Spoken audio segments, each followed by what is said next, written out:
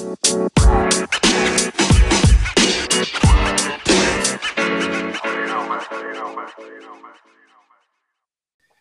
what's going on, everyone? I am Tommy, and that is Gary. Woo Gambinos. Start off with MLB talk. I know we've been saying we'll get into it, so here we go. I was watching some baseball last night, Dodgers-Padres, another great game. Sadly, the Dodgers did lose in extra innings, but I noticed two new rule changes, and I really changing the way that we watch MLB, so I kind of wanted to hop into them and talk about them a little bit. Yeah, so for anyone who doesn't know, the I think you're referring to, especially since you mentioned extra innings, is that runners now start on second base at the beginning of any extra inning. I think it is, just trying to speed up the pace of play so you don't have these 14, 15-inning games and makes them more exciting. I think baseball is really trying to figure out how to get people more engaged, more involved. Baseball is looked at as America's pastime. It's a 4-hour game. You kind of snooze through, and I'm a big fan. What's your thoughts? It's definitely interesting. It reminds me a lot of college football. You know how they start at the 25-yard line or whatever, and they got to get in. They could hit a field goal or whatever. But that's a good comparison. It reminds me of that a lot. With these changes, to me, it's really changing the game of baseball. So like you said, it is changing it, and maybe they are trying to change it for better for the casual. But as someone like myself who really has enjoyed baseball, played it, my favorite sport, so I came up on it a little bit. It looks almost like a new sport. It's kind of similar when they stopped the intentional walks. You don't have to throw your 4 pitches anymore. It's just you could send them to the. Give them a weird sign. Yeah, I don't know. It's weird. It's weird to see. I was like surprised. That was my first extra innings game that I'd seen this season, so it caught me off guard. I thought I missed something. They came back from commercial break and somebody was on second, and I said, "Oh, okay, we missed something." And then they went on to talk about it a little bit, and I was like, "Okay, so I guess it's the last person that was recorded out the inning prior goes on to second base." And you're right. It definitely will speed up. I believe the game only went to 11 innings. It could have been 15 if it was, the old rules. It's definitely interesting. Whether or not it's better for the league, I definitely think it's better for the casual, and I think that's really what they're aiming towards. And realistically and in life, I think we start to see basically everything is trending towards the casual. Like you could look at video games and really anything, and people are really just trying to appeal to the casual because that's going to be the.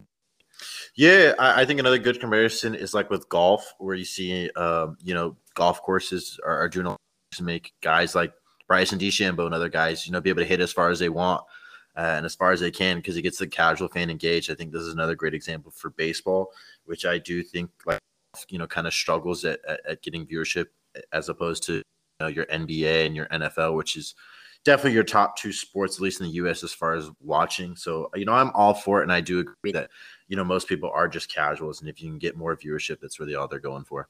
Yeah, the second rule change that we're in this season is that both games of a doubleheader are actually 7-inning games. That's extremely interesting. That brings me back single whatever it was when we were young kids and we played 6-inning games. Like it's really weird to think about that these guys are only playing 7 innings in a baseball game. Yeah, I originally thought it was just the second half of the doubleheader was 7 innings, but now that it's both, that is quite weird. I think in college they play 7-inning games, and like you mentioned, when you're 11 and 12 years old, you play 6-inning games, so it definitely sounds weird. And I mean, one weird ramification, I saw Madison Bumgarner had a no-hitter. Since it was only a 7-inning game, though, it does not count in the record books. It's a really weird ramification. I don't think that some of the players knew was going to happen going into this new rule change. Yeah, it's really bizarre. I mean, it's also similar to something you compare to now the NFL is moving to 17 games. It's like the stats. Like, how are they going to translate? And this is the perfect example right here that Mad Bum's not going to get the no-hitter. I was watching Jalen and Jacoby actually the other day, and or maybe it wasn't Jalen. Maybe it was I can't remember. Pardon the interruption or something. They were talking about how Bad Bum doesn't need this no-hitter. That's true. I mean, he was the best pitcher in baseball when the Giants won the World Series. I mean, fuck the Giants, but he was an amazing pitcher. So he doesn't need the no-hitter, but it's definitely, it sucks when you go out there and pitch such an amazing game and you don't really get that credit that you deserve. Another thing to talk about, it was the Diamondbacks and Braves in a doubleheader. The Diamondbacks had 1 hit. Through 14 in the doubleheader. That's atrocious, man. I don't know what they were up to. I don't know. I guess these baseballs aren't juiced anymore. I know that was a big area of concern people were talking about, previous years with all the home runs being hit. Maybe those that the Diamondbacks were hitting were not juiced at all. Yeah, I mean, maybe not, but you know whose balls are juiced? Whoa. My balls are juiced for this guy. Whoa. Is Fernando Hey, yo. Fernando Tatis Jr., man, on the San Diego Padres. I know the Padres and Dodgers are looking to have a really good rivalry this season, and we've seen some amazing games. Just going back to, Sunday night in the extra innings, it was a great game. They came back down 7-1 and ended up beating the Dodgers. But, man, Tatis Jr. is must-see TV, and this is exactly what baseball needs as they try and make it more exciting, is someone with character like Tatis to really come in and, push the sport to the next level. Yeah, and I mean, for anyone who didn't see, when he had a home run, he was doing a nice little dance, kind of showboating a little bit, which I know has been kind of taboo in baseball. You see guys bat flip, next thing you know, they're getting beamed by a pitch. Next thing you know, you got benches being cleared. It was nice to see Trevor Bauer. He made some comments talking about, hey, I gave up a home run. He celebrated. He's allowed to do that. So it was nice to see from him, because I think baseball needs any reason to get people to watch, and allowing guys to be more open with that stuff and not in the old, hey, you showboat, I'm going to hit you. I kind of like the direction that players are kind of understanding moving towards. Yeah, I agree 100%. I saw that Trevor Bauer quote as well, and I think that's pretty meaningful, and it actually made me a huge Trevor Bauer fan. Obviously, he's killing it, and he's a Dodger, so I was already there. But man, hearing that type of stuff, I think that's the perspective that these guys need to start moving towards and looking towards, because it'll definitely make the game more exciting.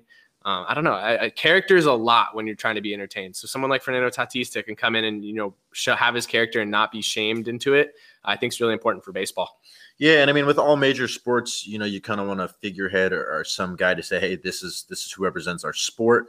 So I agree that Tatis is going to be it for quite some time. So it's nice to see him being able to be himself in the confines of baseball. Yeah, so let's go ahead and hop over to the NFL draft. It is this Thursday. I feel like it came out of nowhere. I feel like this whole COVID thing just throws everything in a loop. Time's just been in its own.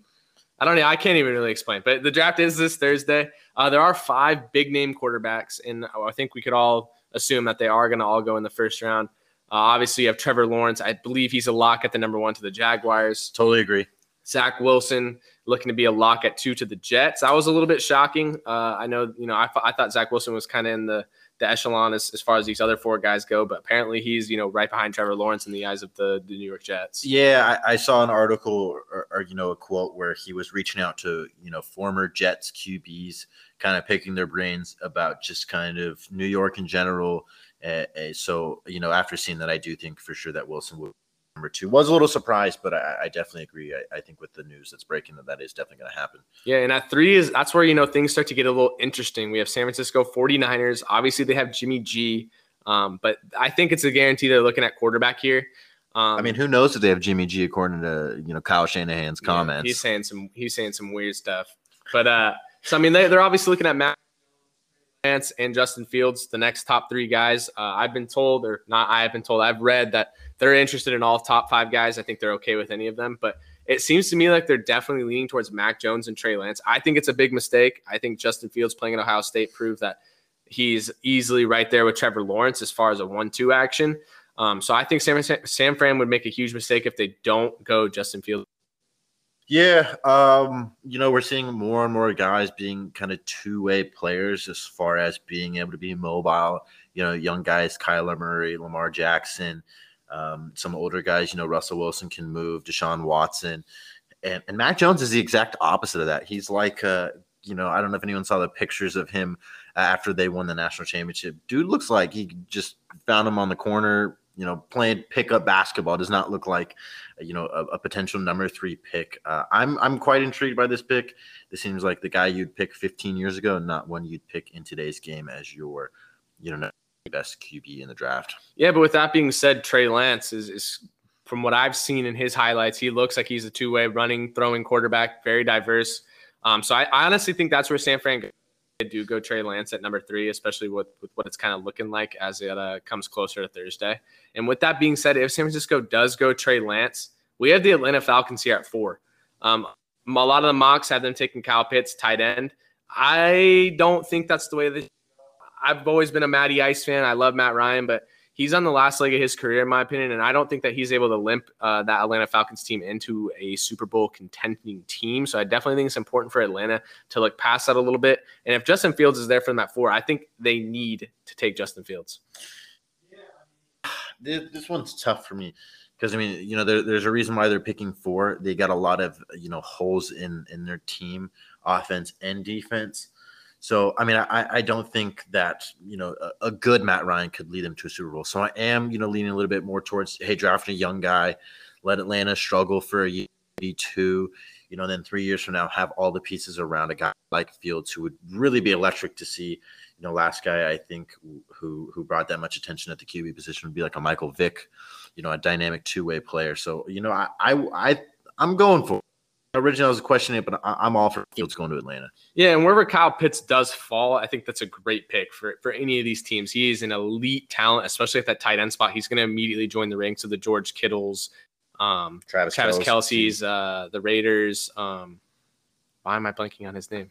Walker. Yeah, no, Waller. Darren Waller. There we go. He's going to immediately join that company as far as the top tier elite tight ends in the league. So I think wherever he falls is great. If Atlanta does decide to go there, I don't think it's a bad pick, but I definitely think QB is obviously the most important for them to start beginning to look at. Yeah, and a team you put down who I really didn't think of originally is Detroit at 5. Do they take a QB? I mean, last season, I think they needed to. They had the chance to take guys like Herbert, Tua, Jordan Love, Jalen Hurts, and they didn't. And, Jalen, big Detroit guy, big Detroit Lions fan, he wanted Tua, badly. And I definitely thought they should have took him. They didn't. And here they are, they had to trade away Matthew Stafford and bring in Jared Goff. I don't think that's a huge upgrade for Detroit. I would say that maybe it's a downgrade. So I think they definitely need to look at quarterback here.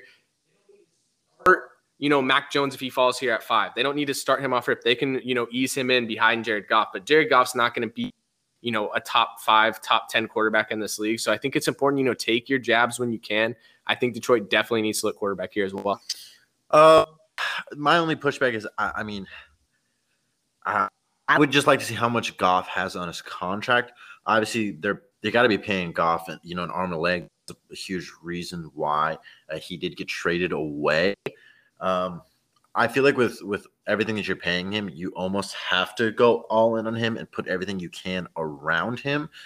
But I do agree. I think Detroit's kicking themselves for not drafting a Herbert or a Tua or a Love last year. I think they're going to take quarterback, but I could see why you're kind of looking the position you are. Yeah, another team to look at, the Panthers. They just did trade for Sam Darnold. I don't think they look at quarterback here. I think they want to give Sam Darnold a run and kind of see if he can fit it in their offense and move forward with him. Yeah, and I mean, Teddy Bridgewater's still there. I do think they'll list it as being somewhat of a QB competition, but I see Darnold week 1 are starting very early in the season, and Teddy Bridgewater more being a mentor than being, a guy that they're really expecting to be the QB. I definitely think moving forward, Darnold is going to be their guy, or at least potentially their guy. They're obviously going to have to see how he performs, but I agree, QB not going to the Panthers. Yeah, the next team is Denver. I think they're in a similar spot to the Panthers. I think Drew Lock's still young. Bad season last year. They had, running quarterback a lot. I don't think they take quarterback here. I think they got some youth in the quarterback slot in Denver, and I think they continue to try and develop that. If one of these quarterbacks do fall all the way to them, I definitely think they take a stab, but I don't think they're in dire need of a quarterback here at 7. Yeah, I agree. He definitely had a good end to his first season. Obviously, they drafted Jerry Jeudy last year, so they're putting some pieces around him. I do know he was a little banged up. Might need to see about protecting him a little bit better. Maybe at that 7th pick, getting on the offensive line. But I agree. I would be surprised if Denver did take a QB. Yeah, and outside of San Francisco, I think the most interesting team in this draft is New England. They're drafting all the way down at 15. I think, there's a very high possibility that we see a trade up from that 15th spot. I don't know who they're going to try and trade up to grab, but they did just sign Cam Newton to another year. Obviously, it was a little bit disappointing his first year in New England. Oh, a lot disappointing, I would say. But I think it's interesting. I know a lot of mocks have them moving into the top 5. I believe that it's something that they can try and look to do. I think draft night is going to be a big one. Yeah, I definitely think this is the team who can definitely shake up the draft the most based on where they go. Obviously, if something does not happen as far as a trade at 15, there's not going to be a QB for them to take. I don't really know where they would draft, probably best available, but I could see them, trading up and getting a QB. I guess they're really just going to have to talk to maybe Atlanta, maybe Detroit, I think are 2 spots where they could definitely talk to and see what they can get out of it. So I would be really interested to see, one of those two teams make a trade with New England. Yeah, speaking of best available, we have Devontae Smith, a Heisman winner, first wide receiver to do it, I believe, in the last at least 20 years. He actually weighed in at 166, 6 foot. A lot of teams. That's Tommy's right there. That really is. I mean, you might be able to give me an extra inch, but. Fair enough. 6'1", 165. Yeah.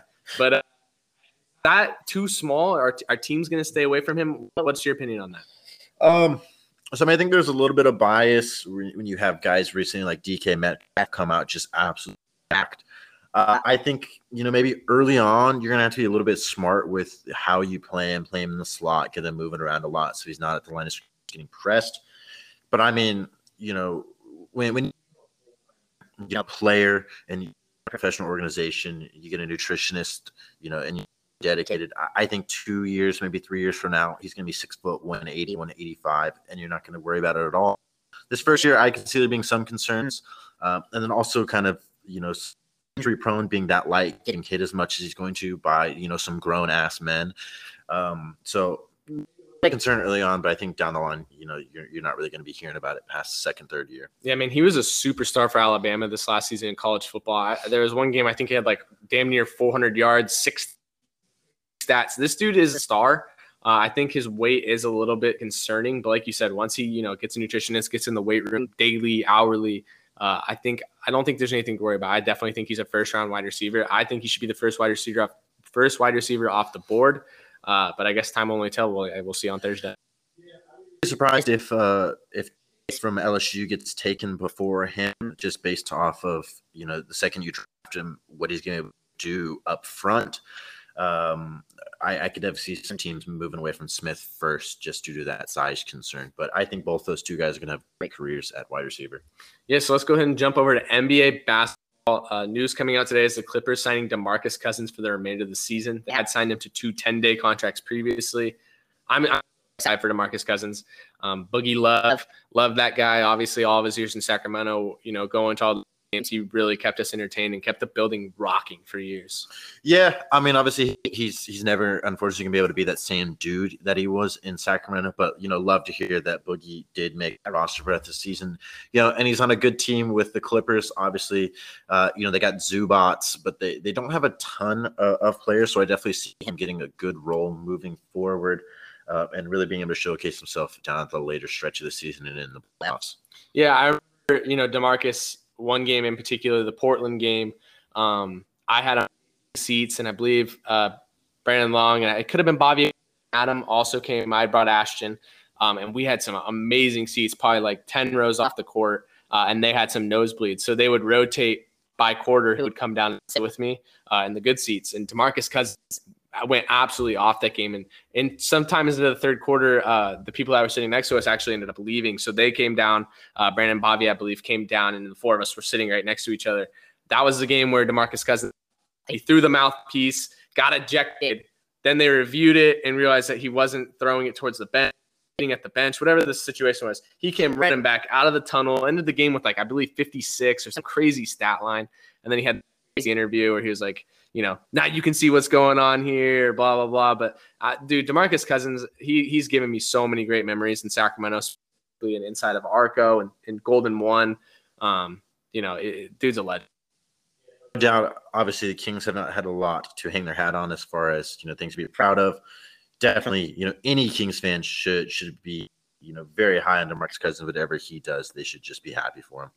Yeah, so talking about the Clippers particularly, they're 8-2, 10. And these ones have been without Kawhi Leonard. I think this kind of moves Paul George into maybe some MVP talk. But I definitely think he deserves to see some votes.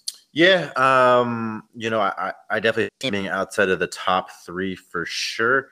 Do I see him getting this place votes? I could see it. Do I think he ends up in the top 5? Maybe 5th. You and I have gone back and forth on who we think he is, but just kind of moving down all the spots. I could see him getting some 4th, 5th place votes, but I don't think he finishes the top 5. But he definitely has been balling. People give him a lot of shit for how he's played since he's been with the Clippers. He's definitely moving into the old PG for sure. more on this Clippers team, I think the front office did a great job bringing in guys like Rondo, Cousins, Batum, Serge Ibaka. I think they kind of definitely improved from last season's collapse in the bubble. Obviously, you lose guys like Lou Williams and Montrezl Harrell, who, won Sixth Man of the Year awards last year. But I think that they made some great moves. I think if they can ride this high moving into the playoffs, they might be a dangerous team to see in the West. I agree for sure. Obviously, Rondo is an absolute baller. Cousins, it's still a little question mark based on what you're going to get, but a healthy Cousins, I think, is a good guy to have in the roster. I'm not the highest on Batum, but, you need big men. You need guys who can fill the Montrezl Harrell role, and I think him and Serge are going to do that. But, yeah, I like the Clippers, in the West being, potentially facing the Lakers in the Western Conference Finals. So the next news we got for you, biggest news in the NBA, in my opinion, LaMelo Ball. He's set to return sometime this week. I know you definitely heard it here first. Obviously, the original reports that he was going to be out for the season. I believe that based on his injury that he was going to return this season and claim the Rookie of the Year award. You did call that. You're 1 for 1. Let's see if you go 2 for 2. I wouldn't be surprised. Yeah, so, I mean, he's supposed to come back this week, and I think it's the best news all season for sports fans. Watching this Hornets team with LaMelo Ball at the helm is by far one of the most exciting things to watch in the NBA. Yeah, obviously the Hornets are definitely a small market team. That LaMelo Ball is generational talent. He's box office. For sure. And when he plays, people are checking in. People who are very casual basketball fans, maybe just check the local market, are definitely checking out what the Hornets are doing. And with them in 8th place, at 500, I could see them moving up to like 6th. I think they're only out of 6 right now, with I think Boston still in the 6th spot. I can see them moving in 6th, maybe 5th with LaMelo back. I think it's gonna be really exciting to see what they do the last part of the season. Yeah, obviously 12 games left for them. If they can move into that 6th spot, that's huge for them, because then they don't have to participate in the play-ins. So that'd be great. I definitely think if LaMelo is able to come back and, really be playing how he was playing before he went down, I think they definitely have a shot at that 6th seed. I'm really just excited to see how they can finish it out and move into the playoffs. That's what I'm looking forward to the most about the NBA playoffs this season, is definitely LaMelo Ball and the Charlotte Hornets. Yeah, I definitely think they're going to get a lot of people's attention. And for the supers who still don't know how good Charlotte is, I think they're going to really surprise some teams moving into the playoffs. Hopefully they don't have to do the play-in games, but if they do, I still got them making it into the actual playoffs. And next, for some kitchen talk that we were having last night.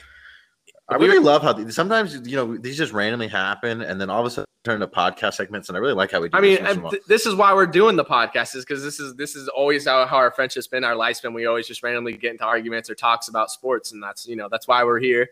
That's big facts. We've done it for the last 15 years. But is Kevin Durant the best scorer of all time? That is my question for you. Oh boy! All right, so I'm just off some names. A big guy, Kareem. Obviously, most points. This is tough. He was very good at what he did. Obviously, basketball back then, he was going up against, the Thomas Osterfords of the world. No slight on Thomas, but, the game back in the day, just really the talent wasn't there like it is now. He was really great at what he did, but, KD in front of him. And you got, 2 shooting guards, Kobe and MJ. A lot of people call MJ the GOAT.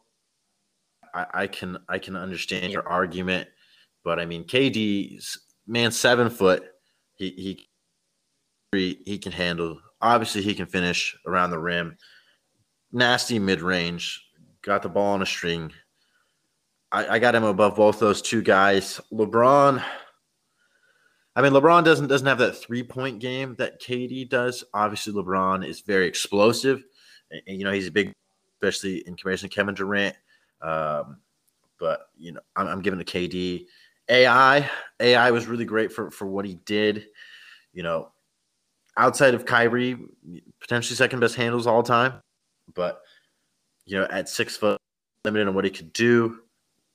Now moving to current guys, him, Curry comes to mind, Harden comes to mind. What's your thoughts between those 3? I mean, between those 2, I think it's easy. I think Kevin Durant's definitely the best scorer out of those 3 specifically. Curry's obviously the best 3-point shooter to ever do it.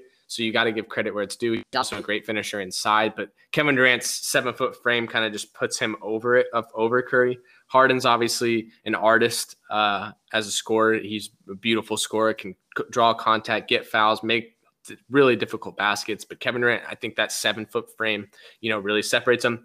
You mentioned a guy like Kareem.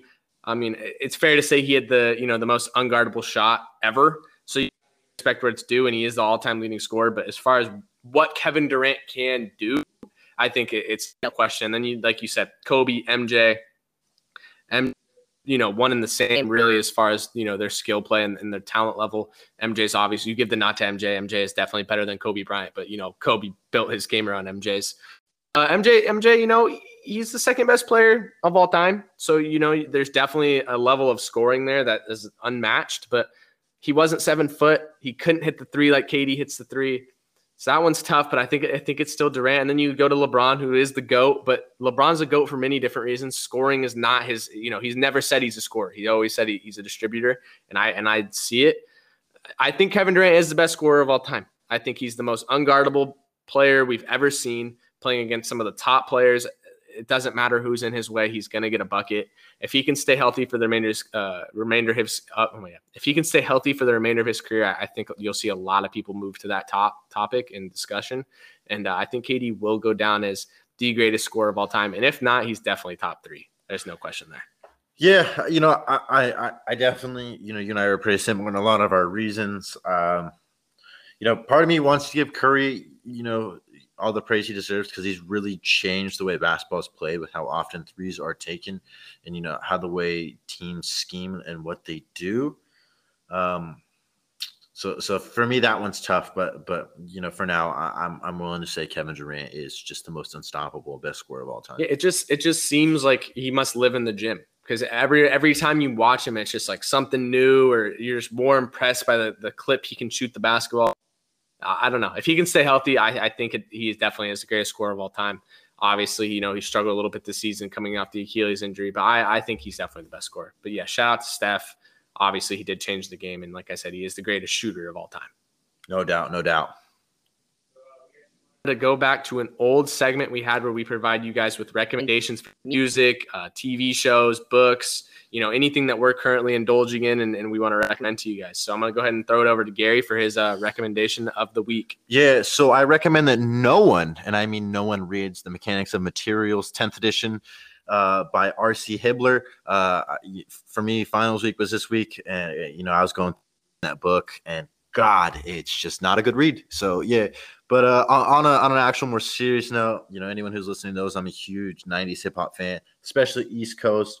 So my recommendation is the album Moment of Truth by Gang Starr.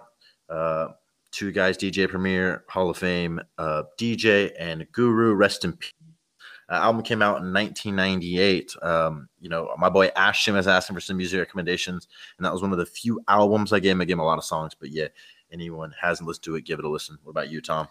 Yeah, so last week's guest, Ryan, actually put me onto the show Vikings. It's on Hulu. It's about the Vikings back in the day. It's very Game of Thrones-esque, amazing fight scenes, amazing battle scenes, great character development. I would definitely suggest it. It's about 6 seasons long. Really, really great to watch. I'm, towards the end, and I binge like a maniac. As far as music goes, Corday, he just put out a 4-pack, an EP, or While You Wait Until his album drops. 4 great songs. I would definitely go out and listen to that as well. I think his album's going to be another classic after his first one. That was a classic. Yeah, I agree. I listened to those 4 songs. Nice to hear Corday. Obviously, he dropped his album over a year ago. So I'll definitely be looking forward to when his album does drop. So we appreciate everyone for tuning in today. And as always, one love. Peace.